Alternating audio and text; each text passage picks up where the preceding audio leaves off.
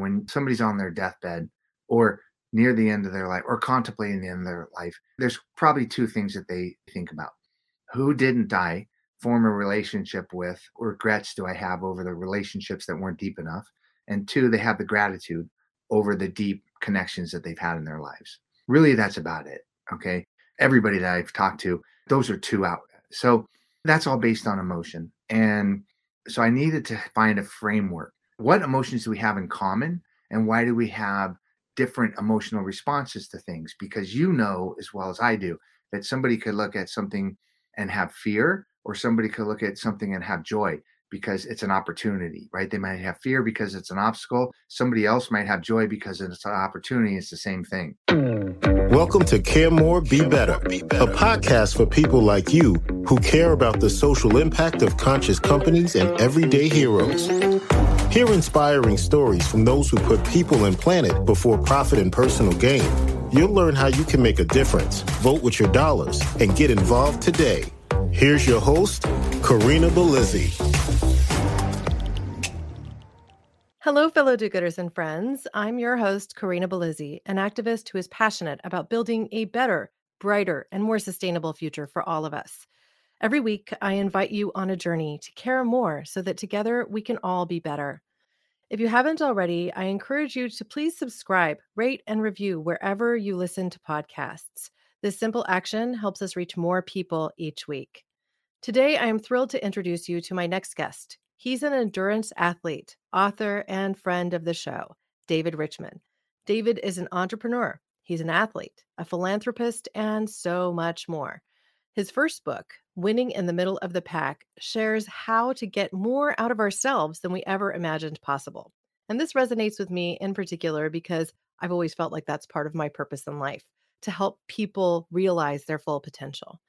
Now, with his second book, Cycle of Lives, he shares the interconnected stories of overcoming the most difficult obstacles that we face, specifically diseases known under the umbrella term of cancer.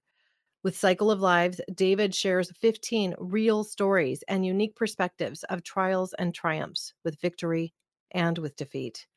He invites us to embark on this journey of stories as he travels with us to meet the people featured in this book, these 15 stories, as he solo cycled to connect with each in person, from his home in Los Angeles in California to Florida to New York, in a 5,000-mile epic cycling adventure. David, welcome to the show. Well, thank you, Karina. I'm very excited to talk to you. Yeah, I received my copy of the book a couple of days back, and I was able to get through the first of the 15 stories. And I say get through because it's a little emotional at times, but also inspiring, even in the end, in that case, in that first story's case of the tragedy. So what a journey. But before we really get into talking about that, as I alluded in my intro, I'm also passionate about helping people, really achieve what they didn't think was possible. So I'd like to learn a little bit more about this particular book, that middle of the pack story and succeeding from the middle. Sure. So thank you. And in the middle of the pack wasn't a contrived thing. It just was like a lightning bolt that hit me. I was in my late 30s, had accomplished quite a bit, but also had found myself unaware of kind of my purpose in life, what my goals in life were. I just kind of was making my way through life, not on purpose, but just kind of on accident. And I found myself in my late 30s, Karina, at a pretty low point in my life. I was overweight. I was a smoker. I was completely stressed out from work. I was in an abusive relationship. I had 4-year-old twins and kind of needed to get me and them out of that situation. I was overweight. I was not active. There was just a lot of things that were going on. And I just kind of like a number of things hit me at one time, like this awareness of where I was at and how I was just kind of accidentally making my way through life rather than on purpose. And the tasks that were created or that I created for myself weren't the healthiest of tasks. I'd find myself in bad relationships so I could fix them, or I would find myself in a stressful job just so I could prove that I could do it. But nothing was really working. And I just kind of was hit with a lightning bolt discussion from a friend who really gave me some insight. I was hit with a really difficult conversation from my sister that gave me some perspective. And I also probably looked at myself in the mirror for the first time. And that conversation with my friend was when I was done complaining for the millionth time about all the bad things that were going on in my life. He finally just said, "Look, dude, I'm sorry to tell you this, but you're the problem. Like nobody else is the problem. You're the problem. Like everything you touch is a rabid dog, and you try to pet the rabid dog, and then it bites you, and you get all bummed out because it bit you." He goes, "Why don't you worry about your own problems and stop trying to fix everything else?" And I'm like, wow, that kind of made sense for the first time, right? Hard to It kind hear. Very hard to of hear, hard I to hear, imagine. very hard to hear. Yeah, because it's easy when things are hard to complain the things that are hard, right? It's easy to do that. And my wife at the time, she's so mean or she's so angry or she's so violent or whatever. Well, maybe I was the problem, not her, or different ways to look at it. The conversation with my sister came at the same time that I was kind of getting this awareness, which again, you don't know until you know, right? And I didn't know until I knew. But my sister said, called me up one day and said, "Yeah, geez, I got some news and it's not real good, but let's talk about it. I've got terminal brain cancer."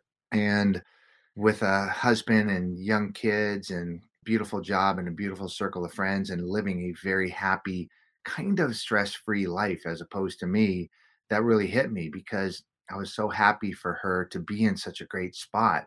Us both having come out of kind of some severe trauma as youngsters, that I admired that in her. And it was like, oh man, like even living her best life, it was going to end soon.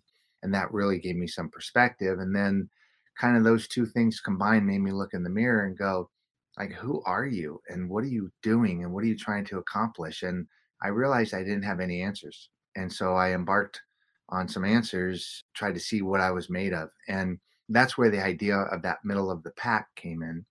And I can go into that a little bit more if you like. Well, I think it's so interesting because as you dive into this second book, I'm hearing, I think, some of the same themes throughout, or at least from what I've read thus far, where it really is one part self analysis and being real with where you are, with acknowledging the pain and the trauma that you might be going through when someone close to you, or even yourself, is diagnosed with something as, in some cases, terminally final as cancer can be. And so, even as science continues to go forward and as people in proper treatment are often on a path to recovery, it can be that event that blindsides you, that causes you to take that cold, hard look in the mirror and really get honest with yourself in a way that you might not have been in a prior moment. And I think everyone listening to this show is going to have had at some point in their lives a personal connection to somebody that they were close with that got a diagnosis of cancer. I mean, I myself, it started for me when I was 9 years old, and my grandmother, who I love dearly, was diagnosed with melanoma skin cancer. And she was someone who she was very active. Nobody expected her to succumb to such a disease at only 63. And I know 63, I mean, you're in your 60s, okay, you're a good life, I guess. But it was so fast and so dramatic because they had not discovered the cancer until it was too late. One of the things you talk about in your book is the stage at which somebody is diagnosed and how you worked to, in compiling these stories of 15 people, work to find people that were at any stage in this journey. Like some people who might have found out that they had a diagnosis at stage 1 versus others at stage 4. The survivors and also those that didn't survive telling their stories through their loved ones. And so as I commenced this journey with you, as I commenced reading it yesterday, I reflected on those moments, those difficult moments where it was hard to understand even what was happening to someone you cared so deeply for. So I want for us to start this conversation in a way from that perspective where you actually selected people to tell their stories, to walk through their trials and tribulations, and in some cases their success. How did that start? How did this whole journey start with Cycle of Lives?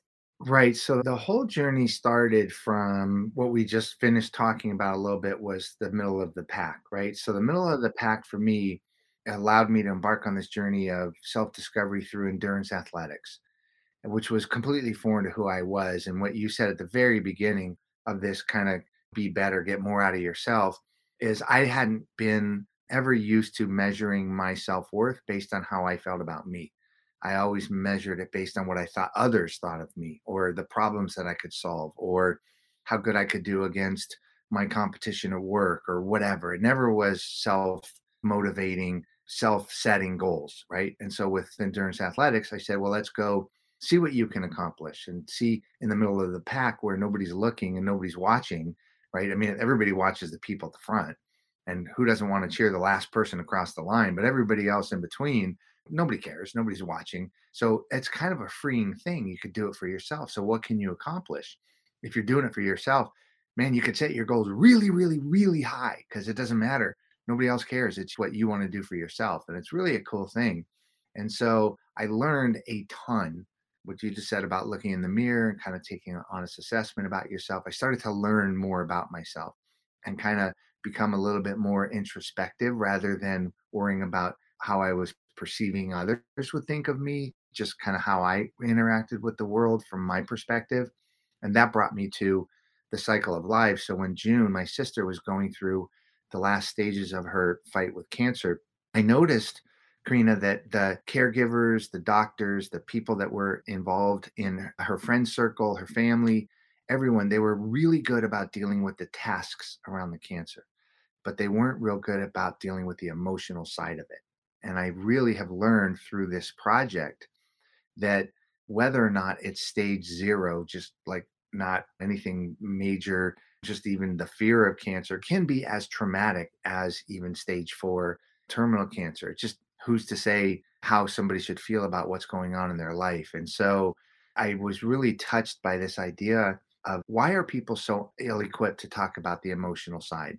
Why do they get really quiet and self isolate? And what I noticed was that on the emotional side, people weren't able to start those conversations. So, what I tried to do was to say, I'm not going to tell you what's difficult. I'm not going to try to figure out like who's got it worst or whose trauma is affecting them the most. I just want to learn, why is it that when it comes to the emotional side of what we're going through, we tend to self isolate, or we tend to not want to invade people's space because I don't want to say the wrong thing. When your grandmother's diagnosed with cancer, I mean, what do I say to you? How do I say something that doesn't make me sound like an idiot? How do I give you a safe space to talk to me about how you're feeling about it? These are really hard subjects. And every person that I spoke to, doctor, patient, loved one, family member, had a degree of understanding that that was a difficult thing for them, talking about the emotional side. And that really sparked me into wanting to start this project, The Cycle of Lives. Well, and I think something that we don't think about often enough is that it's like a moment in time of before and after when you have a diagnosis. It's like there's everything that led up to that moment. And then often that moment changes or defines what the rest of that person's experience is going to be. And so you grieve life before. You grieve for the life that existed up until that point that you might have had a diagnosis. I mean, this is something that I've personally seen. It's like there's a before and after. It's a defining moment in that way, good or bad. And a lot of people, they find themselves through the trauma in a way. They are put back in center. They think about what's really important to them, and they change things about their lives in many cases. But even coming to that point doesn't mean that you're going to necessarily survive the long term. Your expiration date may have been moved so much closer than you ever anticipated that the time you have left feels inconsequential. And so these things themselves are traumas, even just having to confront your mortality in this way. And I think when it's not personal to us, when it's not something we're personally going through, or if we haven't been through that sort of trauma, it becomes really, really hard to relate to one another. And that reality then becomes the part of the lives of the people that are going through it. They're like, well, this person, they can't really understand what I'm going through. So I'm just not going to share it. And then, therefore, because they're not sharing it, they become more disconnected. And then that leads to more depression and other challenges that make it harder to get through the hard days. And so I've been affected perhaps more than many when it comes to cancers. I personally also started to become a distance athlete when I had a friend get diagnosed with leukemia. I raised $20,000 over a couple seasons, running marathons for Team in Training, and then becoming a training captain and supporting the journey of others that were doing the same. And both the people I ran in honor of, they lost their lives. So when you get close to something like this, when you get close to the grief, when you get into the daily lives of people that are experiencing cancers in particular, I think you also, even as somebody who may not have that diagnosis, you live a little bit of it with them. You get to understand, you get to see behind the curtain of, the challenge. Yeah, and I mean, you can, right? I mean, a lot of people do attack the trauma in very positive ways. They help their friends, they support them, they transport them, they take things off of them, unburden them when they can at work or family or whatever. They raise money, they show their support in ways like you did, which are very, very personal. And I'm sure you put many, many things on hold so that you could do this to support them, and in it was a way in which you felt you could help and make a difference, right? So we all do that, and most people do, and it's great and it's wonderful. I'm not going to minimize it. I think what happens is, and more the case, and this is what I've learned from talking to hundreds and hundreds and hundreds of people about this, is that those people are not indicative of all of the relationships that are in their lives. So there's two sides of this coin. One is, I don't sometimes, if I'm going through that trauma, I don't want to burden people, right? I don't want to bring them down. I don't want to bring them into my darkened reality. I don't want to burden them unnecessarily. So there's that side of the coin. And then the other side of the coin is what we just mentioned, which is, I don't know what to say. I don't know what to do. I don't want to invade their space. Would I bring them down if I talk about how great my life is? I mean, there's a million things that go on that give us kind of the straight arm and allow us to distance from them because we just don't want to do the wrong thing or say the wrong thing. And so, like you just said, it can be very isolating. And so, what I tried to do when I thought this through is I tried to say, like, I probably don't know what my sister was going through. Even though we were very close and we were very open about talking about it, I couldn't get into her head and understand how she was processing the emotions of this cancer, in her case, terminal, in her case, what was going to take away her family and her from her family. But what I could understand is the traumas in her life that happened earlier that affected her ability or inability to deepen the relationships that she had in her life about this trauma. In other words, I knew I could relate to her about these other traumas, which would give me some insight on how to communicate with her about what she was going through at that time. And so, what I wanted to do, Karina, when I spoke to people, is I might not understand what they're going through with their quote unquote cancer journey, whether they be a doctor or a patient or whatever. But I could understand abandonment or abuse or drug addiction or making bad choices in life or all the things that happen in our young adulthood and adolescent that kind of form who we are. And so if I knew you better as a 9-year old and we were friends and I could understand what you went through outside of your grandma, I might have a better way of communicating with you and forming a deeper, authentic connection over that thing I can't understand, which is you trying to process this idea of how this cancer is taking away your grandmother. It just is a way for me to better communicate with you. And I might not be so arm's distance or allow you to self isolate. I might try harder and be better equipped to have these hard conversations with you if I could understand a little bit more about what these other traumas in your life were. Does that make sense? Yeah, it does. And I'm reflecting now on the first chapter of your book, Cycle of Lives, which anybody listening or watching this on YouTube, you can go to cycleoflives.org to find out more about this particular work. But I noticed in the very beginning that you followed a format. So you shared for yourself your relationship with cancer, your age at the time, the family status, location, first encounter, summary of your cancer journey, treatment specifics, community involvement, etc. And then you do the same thing at the beginning of each of the chapters, which I think helps people to kind of get a framework of understanding for each of the individuals. And I also thought it was really interesting that you were calling out the strongest positive emotion and the strongest negative emotion. I believe in the beginning of the book, you share that you're using Dr. Plutchik. I don't know if that's the Hmm. pronunciation of that Yeah, name. that's your budget. Dr. Mhm. Plutchik's theory of the wheel of emotion. Can you talk to us about the wheel of emotion and how this guided perhaps some of the writing of this book? Absolutely. So, what I wanted to do, if we're going to have more meaningful, deeper, authentic connections, and at the end of the day, listen, Karina, when somebody's on their deathbed or near the end of their life or contemplating the end of their life, there's probably two things that they think about: who didn't die, form a relationship with, or regrets do I have over the relationships that weren't deep enough? And two, they have the gratitude over the deep connections that they've had in their lives. Really, that's about it. Okay. Everybody that I've talked to, those are two out.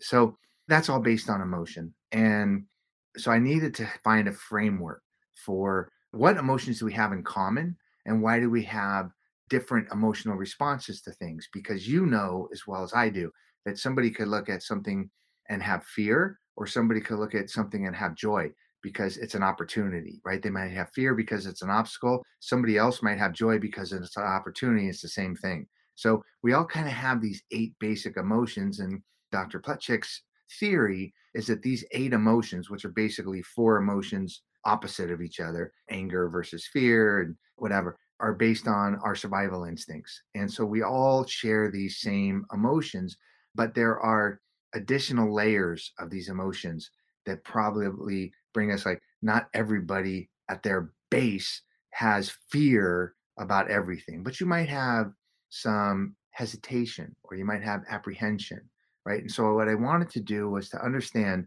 since we all have the same base understanding, the same base emotions, all of us do, that how could I better understand how somebody might react to something with gratitude and somebody else might react to it with regret.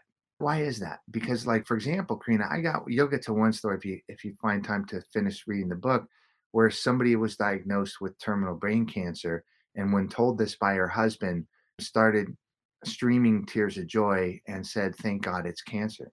And I'm like, "Huh?" I couldn't even imagine that.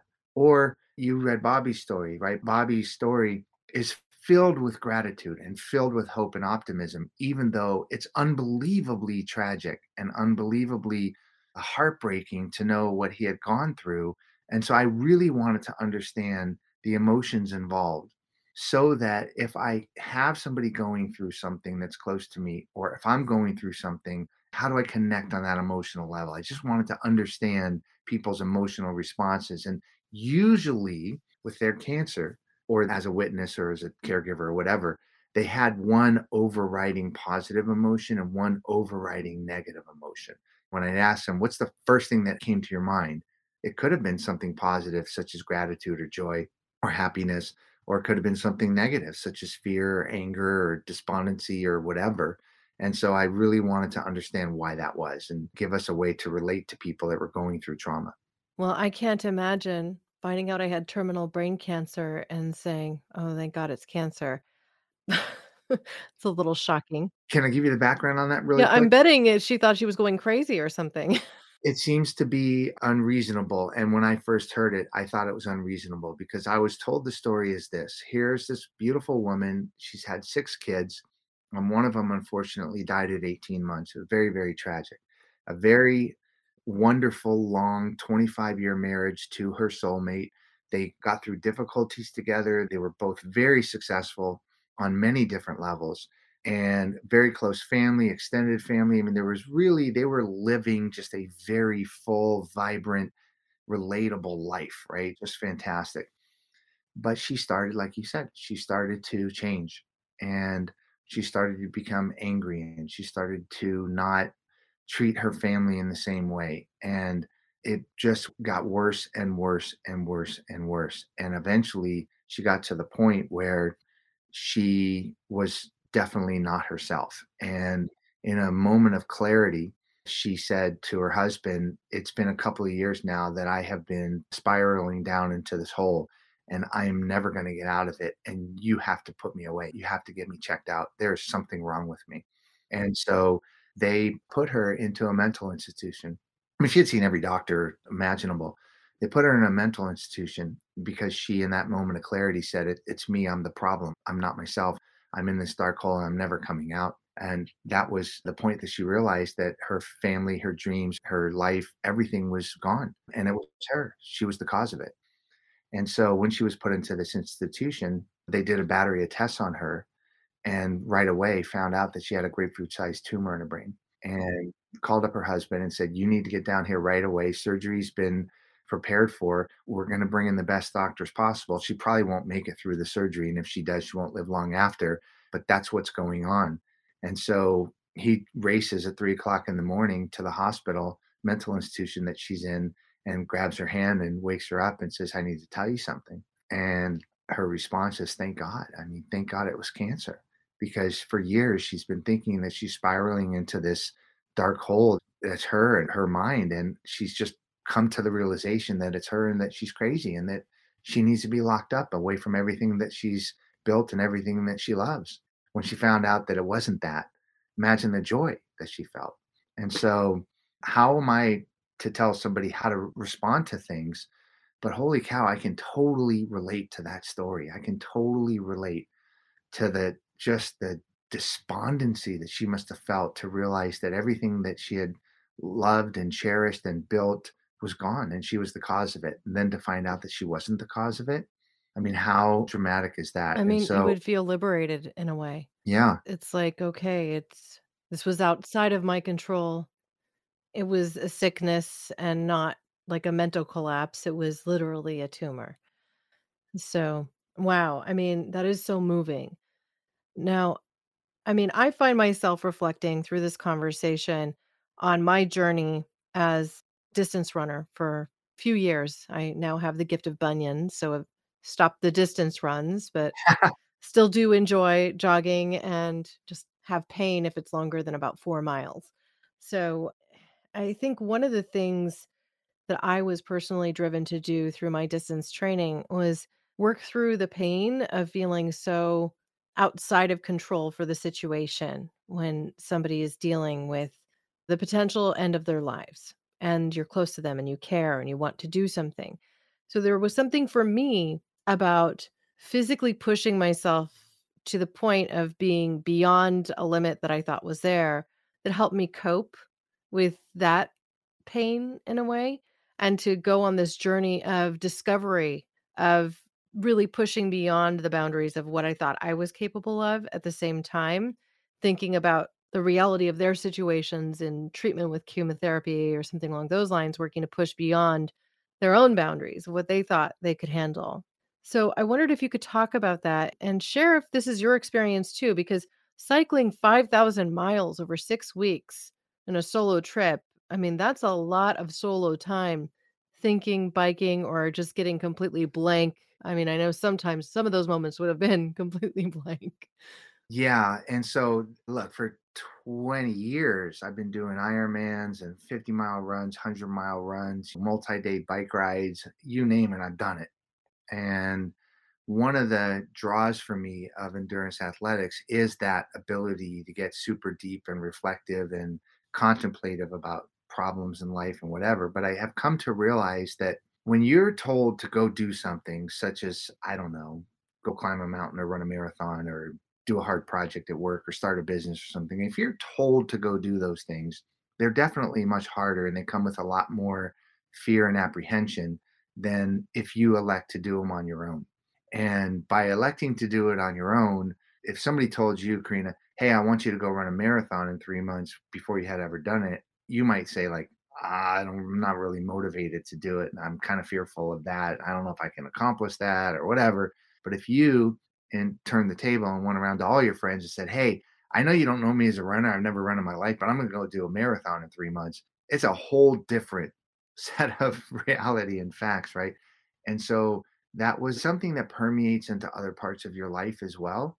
That setting a goal and accomplishing it, overcoming the fear, finding out what you're made of, seeing how far you can push yourself because you're trying to push yourself. These are things that can permeate into other parts of your life. And when I was on the bike ride, which, I mean, I've done lots of individual days like that, even some multiple days like that, but to do 45 days in a row of minimum 7 hours, average of almost 12 hours a day, some days as long as 17 hours of cycling, day after day after day after day for 6 weeks, I definitely solved a lot of problems because there was a lot of contemplative space there and a lot to process. And that was a gift.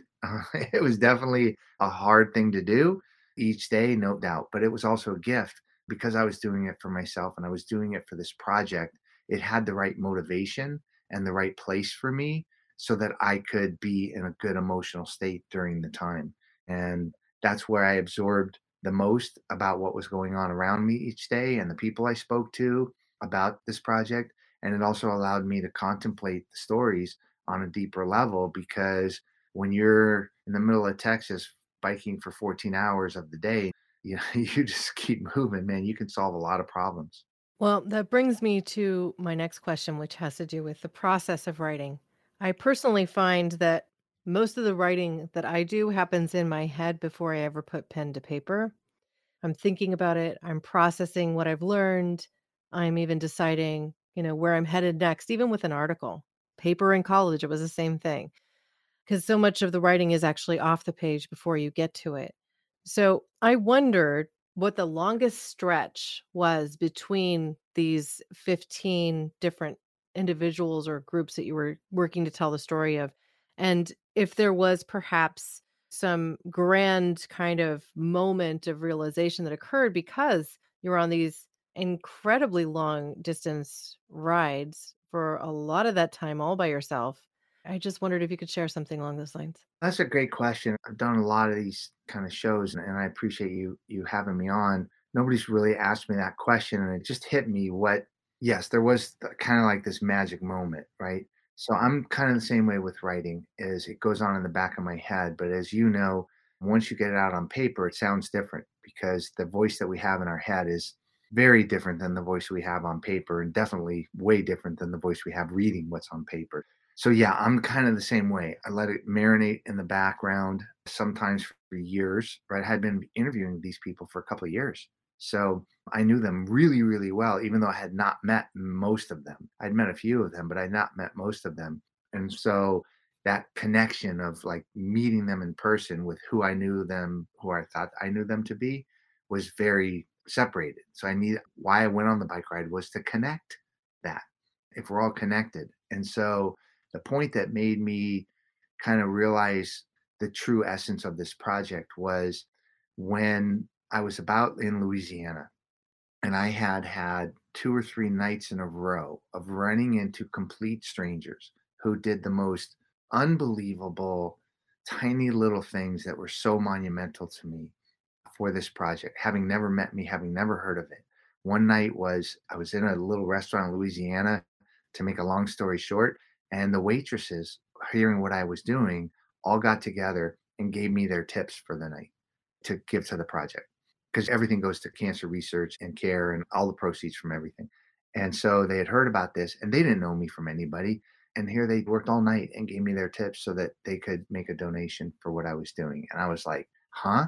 And the reason why is because each one had a story, like you did about your grandma. I mean, you've had probably 2 dozen stories since then, but they had a story. And the next night, I was checked into a hotel. It was the longest night I had had. I checked in the hotel at like 1:30 in the morning, and the woman behind the counter came racing out. Oh, I'm so glad you're here. I'm so glad you're here. My grandfather died of cancer 2 weeks ago, and I was so close to him. And I read about what you were doing, and I was so excited to talk to you because I want to ask you a question. What can I say to my grandma? And I'm like, what the hell? And I realized at that point, Karina, that connection, we're all connected by this. It just hit me. Like, I want to find people that I think are connected. Everyone is connected by this, by trauma, by loss, by the fear of losing someone, by somebody going through something as difficult as cancer and not knowing what to say. We're all connected by it. And that's when I was just like, that's the thread. That's the thread of the book. That's the thread of the story is that we're all connected, which is a very optimistic, powerful thought because we're all just living our own lives. And I don't know anything about you and you don't know anything about me. And that's the way it'll be for most of the people that, that exist in the world. But you know what? We're all connected by that one thing.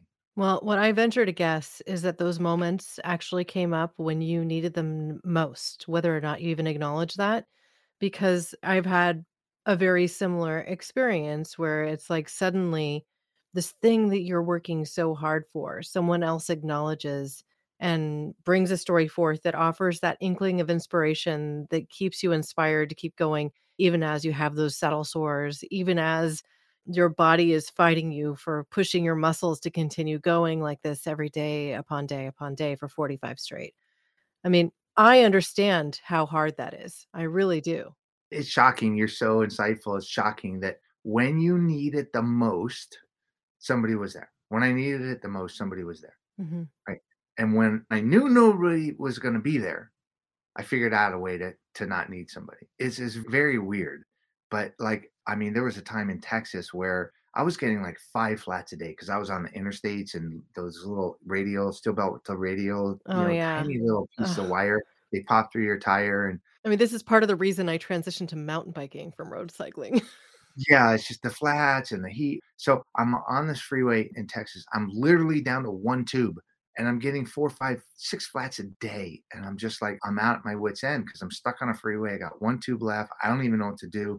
And all of a sudden, some dude stops on the freeway and he comes running after me, going, "Man, what are you doing on the freeway? And you got these bags. You got to be coming from somewhere far. What are you doing?" And I told him in 30 seconds what I was doing.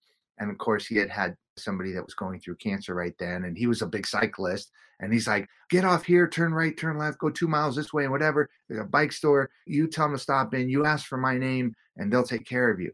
And it was like, man, who knew that I needed that at that point other than the universe? Right. Well, and when I think you're spending all of this time alone, you tap into something different that people aren't typically, I think, aware of. And this is just something I've experienced when I travel alone. If you're gone for long stretches spending this time with yourself, it's almost like you feel the connection or you feel the thread to other people. And whether or not you even know them, it just feels like the universe kind of brings these moments together at those particular point in time, and it's not like this is something you could really scientifically talk about, but time and again, we hear these stories or we experience these things where just when you need it most, that's when someone is there for you. And it's not like you could say, oh, well, I solicited it somehow from the universe, but in a way, perhaps you did. It was like a cry for help that you didn't even know you were uttering. Yeah. Yeah, it really is tough to contemplate. I try to capture some of that in the book because the book is the 15 stories, and those are moving, inspirational. Some of them are tragic but hopeful. Each one will leave you with a better understanding behind the thought of what people are going through or what they've gone through so that we can maybe bring that to our own lives and try to connect with them. But in between each of the 15 stories is a short narrative of the bike ride, which includes me trying to come to some understanding about my life and losing my sister and some other emotional issues. But I don't get super deep into that. They're pretty short.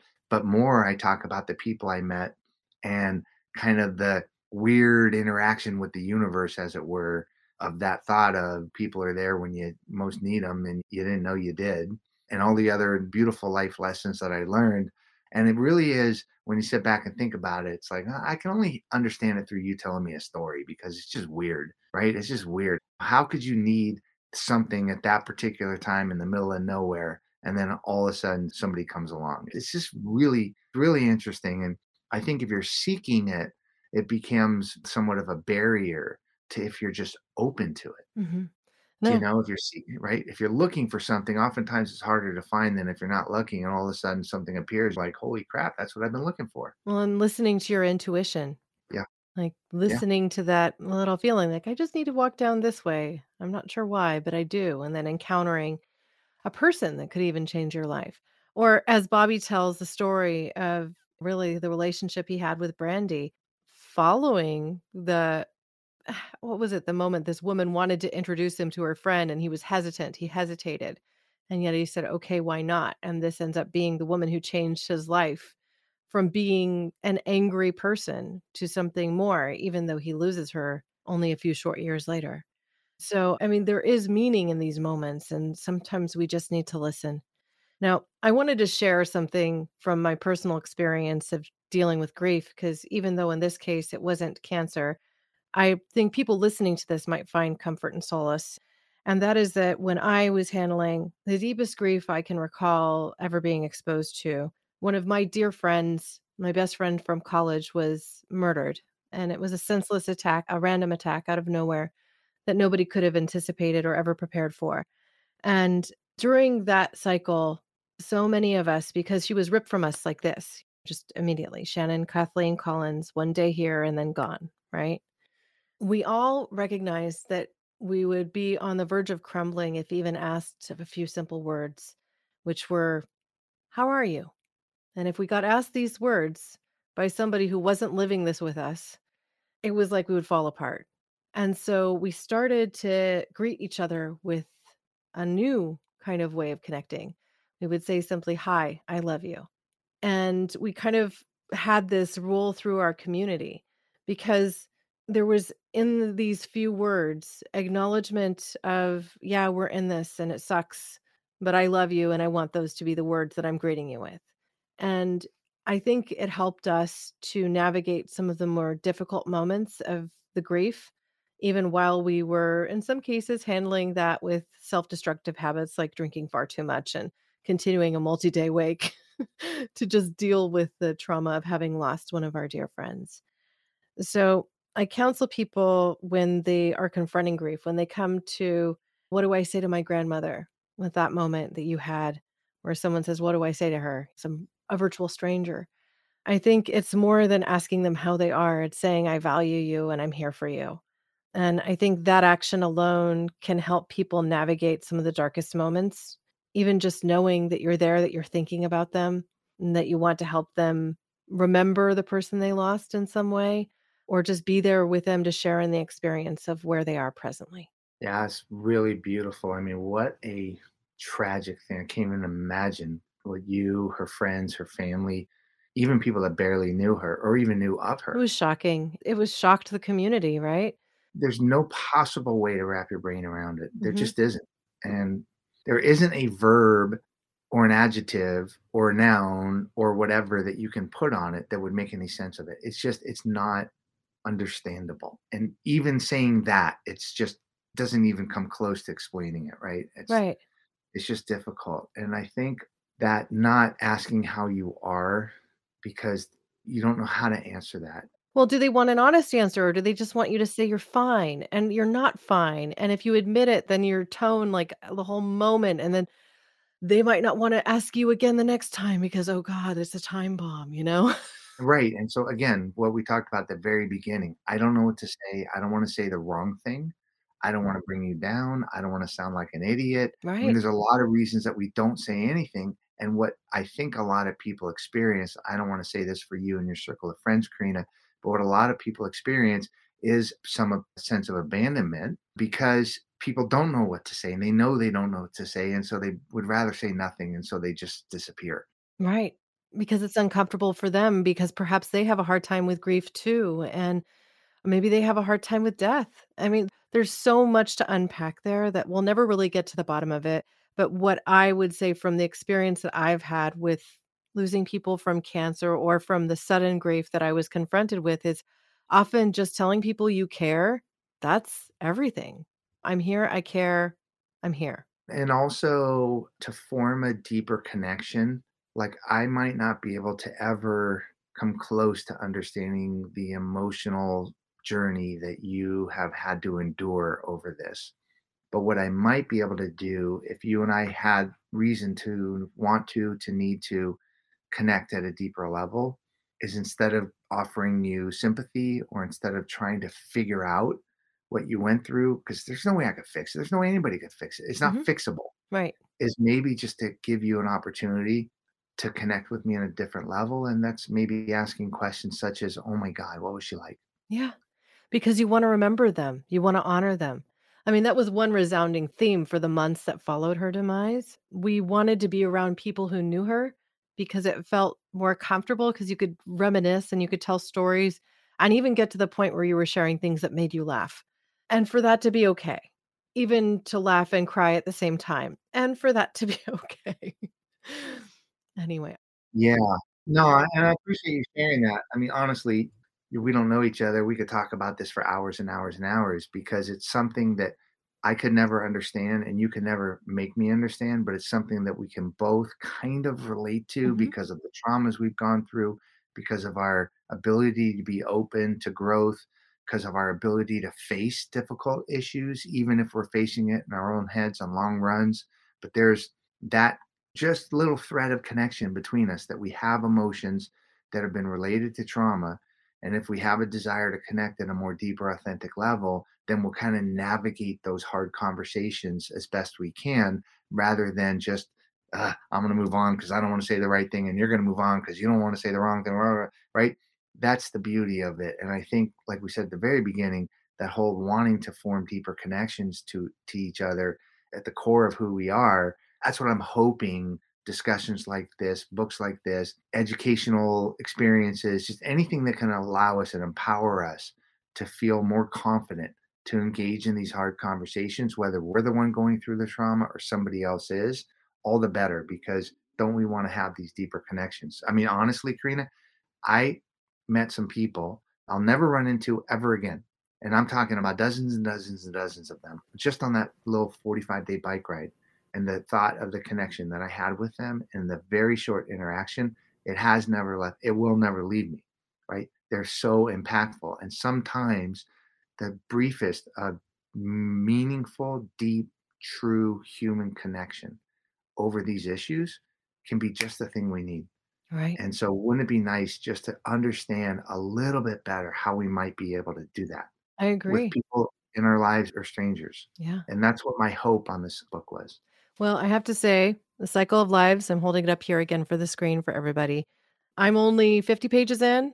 It's a great read thus far. I'm looking forward to the next 300, to be frank. I will enjoy it piece by piece. And I think that even reading stories like this helps you work through your own kind of relationship with your grief, especially if you've been touched by people who, so just whatever loss you've experienced, right? It doesn't have to be from cancer. Like I found this, the pages I've read thus far are just incredibly insightful. I enjoy the journey, I enjoy the perspective.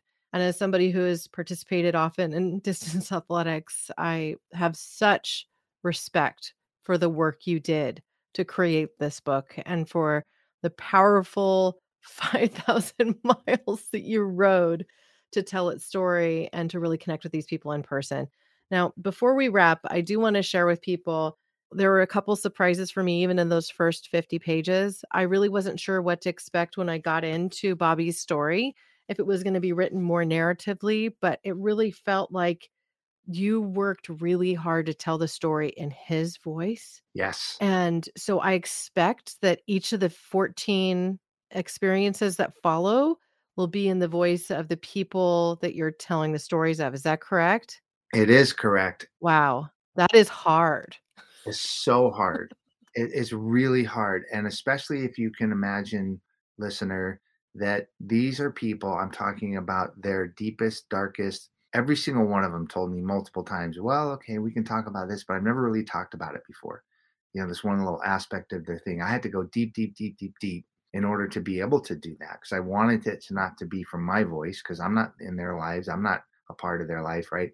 And so when you think about it, like how could somebody tell your experiences in life, Karina, or this traumatic experiences and do it right in your voice, getting inside of your head? It's a scary thing to do. Well, I think that you've just revealed that your next book is likely to be a novel because if you can do that, you can write novels. Yeah, I do write fiction as well and traditional nonfiction. I do other things, but that's the thing that is the hardest. Like when you get to Jen's story is about losing her dad when she's only 6 years old.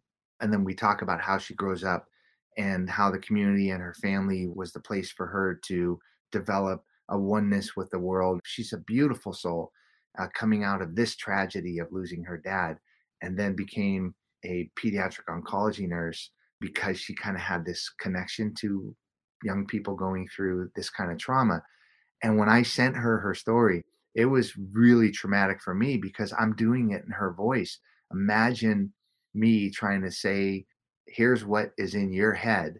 Because I'm not changing these are real people, real stories. Go look them up. They're not anonymous, right? They're real people and this is their real lives. So for me to send Karina a story about here's how you went through some traumatic event and how it's affected you throughout your life, and I'm telling it as you would, that's a scary place for a writer. So thankfully, in Jen's case, which was, I don't know why I picked her, but she's probably the one that I had the most awe and respect for that process. She called me up and she was crying and she was like, it's so beautiful and I don't want to change a word. And I've shared it with my mom and my friends and it's perfect. I mean, the The relief. relief. Yeah, you did great work. And there were a few people who are like, yeah, I don't quite remember it that way, but okay, it'll work. Or it wasn't exactly perfect. But yeah, each story is told from their perspective in their kind of voice, first person-y, and I'm not in any of those stories. So you really get to hopefully feel what they're feeling. Yeah. Well, again, I think that's part of the reason I'll enjoy it so much and why I intend to finish it. So thank you for sending me the book. Thank you for spending the time on this interview and for your continual hard work representing people who otherwise might not have their stories told. I think that's incredible. And I hope all my listeners will go and check it out. You can go to david-richman.com. That's RICHMAN.com or cycleoflives.org to find out more. Pick up your copy. And as always, I encourage everyone who is listening or watching this broadcast to go to caremorebebetter.com. There, I include complete show notes, links to everything we talked about today. Perhaps I'll even link to that article about my friend's death, Shannon Kathleen Collins, who, Be great. if you want to, you can explore that story. It was truly tragic, but we had to actually lobby Congress to get some laws changed so that nobody else would experience what we had to go through as well. So I will link everything in show notes as always, along with complete transcripts so that you can review that as well. Just visit caremorebebetter.com. Now, as we close today's show, I want to invite all of you to tap into your curiosity, seek out and support efforts like cycleoflives.org. You can contribute to the work that David is doing to bring more awareness and funds to cure cancer. If you enjoyed today's episode, please share it with your community. You can do so just by sharing this link with all of your friends or even going to their phone and downloading the episode right onto it so they're more likely to listen. You can even grab that phone and do it yourself. Now, this is important stuff, especially for those that are dealing with surviving cancer or trauma of any sort. If you have questions, I hope that you'll send me a note to hello@caremorebebetter.com.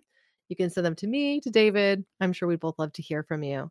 Thank you, listeners, now and always, for being a part of this pod and this community, because together we can do so much more. We can care more and we can be better. We can even regenerate our social systems and this planet we call Earth. Thank you. Thanks for listening to Care More, Be Better, a podcast for social good. To make sure you never miss an episode, subscribe, rate, and review wherever you listen to podcasts. And share with your friends to help us reach more people and spread more social good.